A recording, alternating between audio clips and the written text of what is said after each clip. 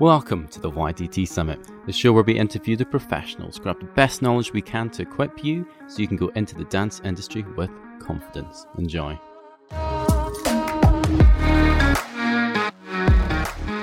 Hi everyone, welcome to the YDT Summit. Today we're here with Barnaby Booth. How are you doing today? Yeah, I'm pretty good, pretty happy. How are you? Fab. Yeah, good as well. For people that haven't heard much about you, do you mind giving a bit of background, sort of what your journey's been up to? Mm-hmm. So I guess when I was going back very far, when I was little, I started dancing at a local dance school, doing jazz, musical theatre, tap, that sort of thing. Then went on to train, and I did my undergraduate at Northern School of Contemporary Dance, and then was there for 3 years, and then went and did a year at SEED, Salford Experimental Academy of Dance, and graduated from there in 2017. And then have since then freelance choreography and also lighting design choreography, mainly kind of doing commissions here and there, traveling around a lot. Small dance companies, a bit for music videos, a bit for opera, a bit, working and teaching in schools and universities a bit. And then as a lighting designer, staying quite close to the dance world, within a couple of plays, but most of my work as a lighting designer is still within the dance world. So I work with lots of different choreographers and things like that. Yeah. Nice. And do you feel that sort of lighting design work sort of really influences your creations and your commissions? Yeah, completely. I mean, I always really had an interest in theatrical lighting when I was quite young, so it sort of grew up next to my interest in choreography, and then got formalized when I was at Northern. I asked Mark Baker, the head of the theatre at Northern, if I could play around on the lighting desk, basically, and after some nagging, he eventually allowed me to. And that sort of started off as a hobby whilst I was at Northern, and then I got invited by Paz Ponsguerra, who I was working with as a dancer. He invited me to design his lights and go on tour with him. So, in terms of a career in which I call myself a lighting designer, I never really had that in mind. Yeah. But it did grow up naturally with my interest in choreography. There's something related within that of I really love lighting because I love that you're creating something beautiful, you're creating a world, but that you're also kind of seeing the instruments that are doing that. And there's that mix of something very beautiful and otherworldly floating in the air, but it's produced by these very sort of hard metal dusty lanterns. I always quite like that idea. And I think that sort of relates to my way of making choreography as well. I think I'm quite interested in sort of you're creating this world, but simultaneously you're very much, if you're watching a dance performance, you're very much watching the bodies moving of the people whose bodies they are, and you're getting to know them whilst watching them dance. And then I think more directly, I'm very influenced by the choreographers I work with, Sito Ostheimer, Carlos Ponsguerra, two of the people that I sort of work with, Jeva Knishkis, Jamal Berkmar. I've worked with some amazing people, and you always have a conversation about what the world they are making is, and what their intentions are with what they want to be seen and how they want the dancers to be seen, and that gets me thinking about my own work always. And then also I think that when I started, I think the way I designed lights, or my go-to effects have changed quite a lot over time. I learned how to do lighting at the Riley Theatre at Northern, which is very much a black box with side lighting. Yeah. And so I was lighting lots of work. It was very otherworldly, and it was very hazy and very sort of shadowy and dramatic. And the work I was making at the time and early on in my career was that too. And then when I went to SEED and I was lighting work there, it's a white room with no wings. It's just a white room with a few lighting instruments, and you have to find the otherworldly. You have to find the other world within the space that you're in. So it's about approaching the actual space and seeing what you can find interesting about it. And I think that's meant that my choreography went from being very shadowy, very dark, to now I think my choreography is probably a lot more, I like my choreography a lot more from the front now. Yeah. And I think as a result, my choreography is more maybe starker and maybe tries to do something a bit more vulnerability with exposure of the people dancing. So I think that's the journey's been parallel in that sense. Nice. What's your process been of sort of networking and getting connections and stuff as you've been? And I guess I've never, and I think this is true of a lot of people, but I don't want to speak for everyone. I think when I was a student, I imagined networking as this quite a formal thing where you go to events and give out your card. And I think my advice, a lot for graduating students is follow the thing that you're genuinely interested in, and that'll become clear once you graduate. Follow the thing that you're genuinely interested in, and part of that is if you are passionate about a certain area of dance or you're passionate about what you do, then you'll start having interesting conversations with other people that share those passions, and then you will meet people through them. And it's always been far more. I graduated both from Northern and Seed with a big network of people that I'd studied with. And from there, it's been a case of happening to meet people at a gathering or a party where you get into a conversation that really interests you, whether they're dance people or other artists or people that I live with or my housemates' friends. That it sort of happens naturally. I've never done the whole I'm going to go into this place and introduce myself, because you meet many brilliant people that way, but that you might never sort of click with, all in the name of networking in an official sense. Yeah. I've been quite privileged and lucky, I should say, because in terms of the lighting network, I've met people from one job that then led on to something else, that's then led on to something else, people who've seen my work. I've been very lucky with Sarah Sheed, based in Leeds, because she puts me forward for a lot of lighting work with different choreographers. So it sort of happened quite naturally for me, which is maybe not a particularly helpful answer to anyone listening.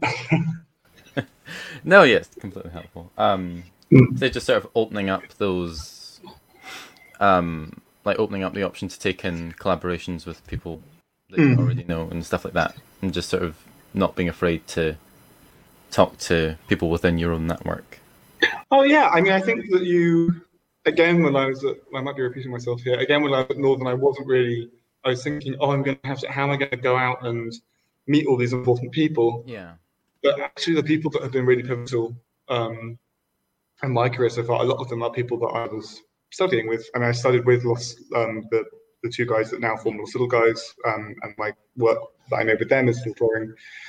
And that's been and then just from there, that accessed me to a whole load of new contacts over in Mexico, where I go back and work quite a lot.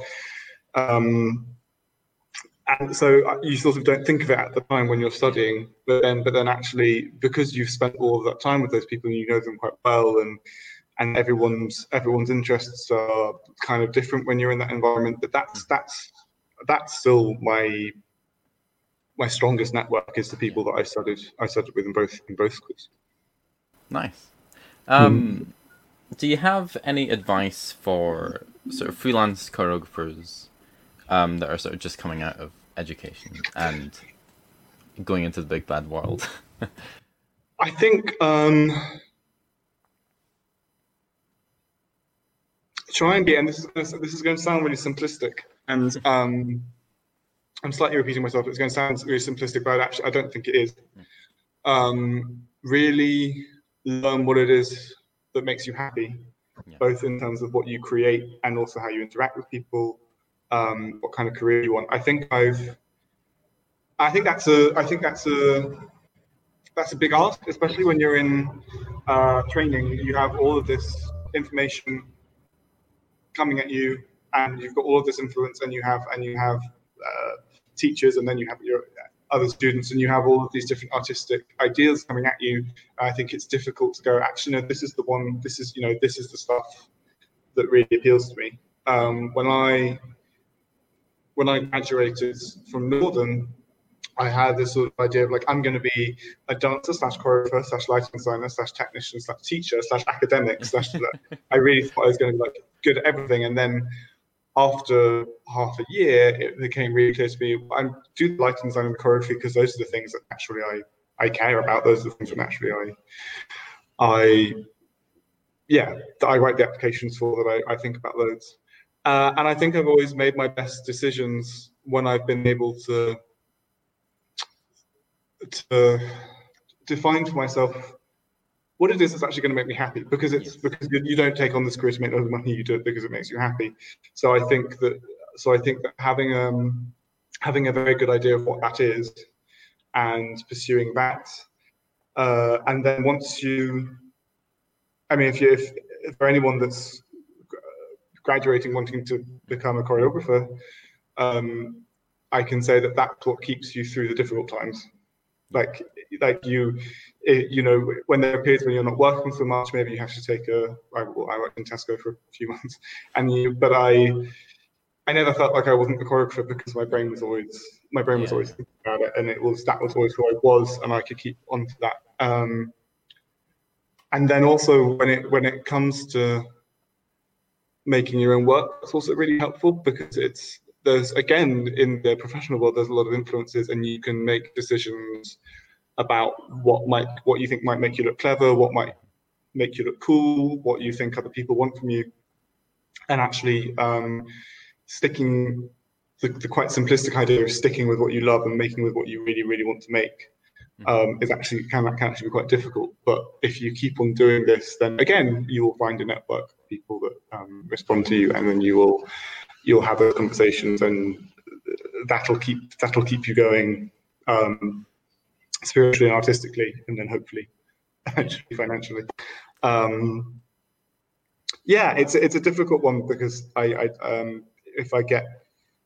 think the other thing about if you're looking to become a freelance artist in any way, everyone has a completely different career. And I live with another choreographer whose career she's fantastic, and her career is completely different from mine. She's teaching a lot, she's doing a whole load of fitness stuff, and we both have, I guess, crafted out careers for ourselves where we can support ourselves financially by following our own interests. But it's different for everybody, so therefore the only thing you can really say is find what interests you and work at it.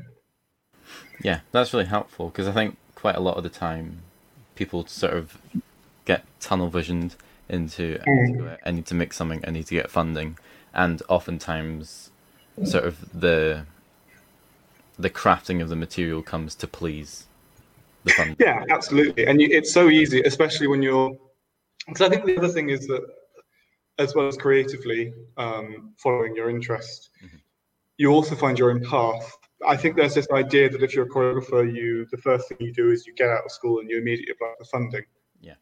But that's actually a very specific way of doing it. And you can still find other ways to be creative and still find other things to do. I went back. A lot of the first stuff I made was I went back to Kent, where I'm from, and made some youth work. I was getting into the studios and just sort of trying stuff out, because there's a lot of pressure, and there's a lot of pressure if you're applying for funding first. However, some people do that, and that really works with them, and it grows up in that way. I think that when I was in my third year at Northern, or actually probably earlier, there was this sort of some kind of idea in my head that once you finish, if you're not a mature student, I went when I was 18. There's this idea that maybe once you graduate, you're going to just sort of fall off the cliff, and then you're going to be. It's just going to be every day. It's going to be panic and begging for jobs, which no one ever gives you. Which it wasn't for me at all. But I think it's really useful for people, maybe for students, to hear that when you graduate, you'll still have the same interests and passions and worries and journeys that you had before. A positive way of thinking about it is you just have more freedom now to explore which of those you want to go down and which of those you want to work on. Yeah, nice. Because I think it is important for everyone to remember that it is like your own life in a sense. Like you don't have to model your career after one thing that works. No, absolutely not. And I think that, yeah, I mean, I always say I really panicked. I really panicked when I was a student. I really panicked about my ballet technique, because my ballet technique is not good. And I was really like, oh my God, how am I supposed to have a dance career when I can't do a double pirouette? And then no one's asked me to do a double pirouette, just because that's not what I would do. I was like, what am I going to do if I can't get into, a neoclassical company? Oh, well, I can still have quite a good career doing stuff that actually makes me happy. But then again, if someone decides that a double pirouette is what they want for their career, then they will find ways and take classes and pursue that in their own way. So it's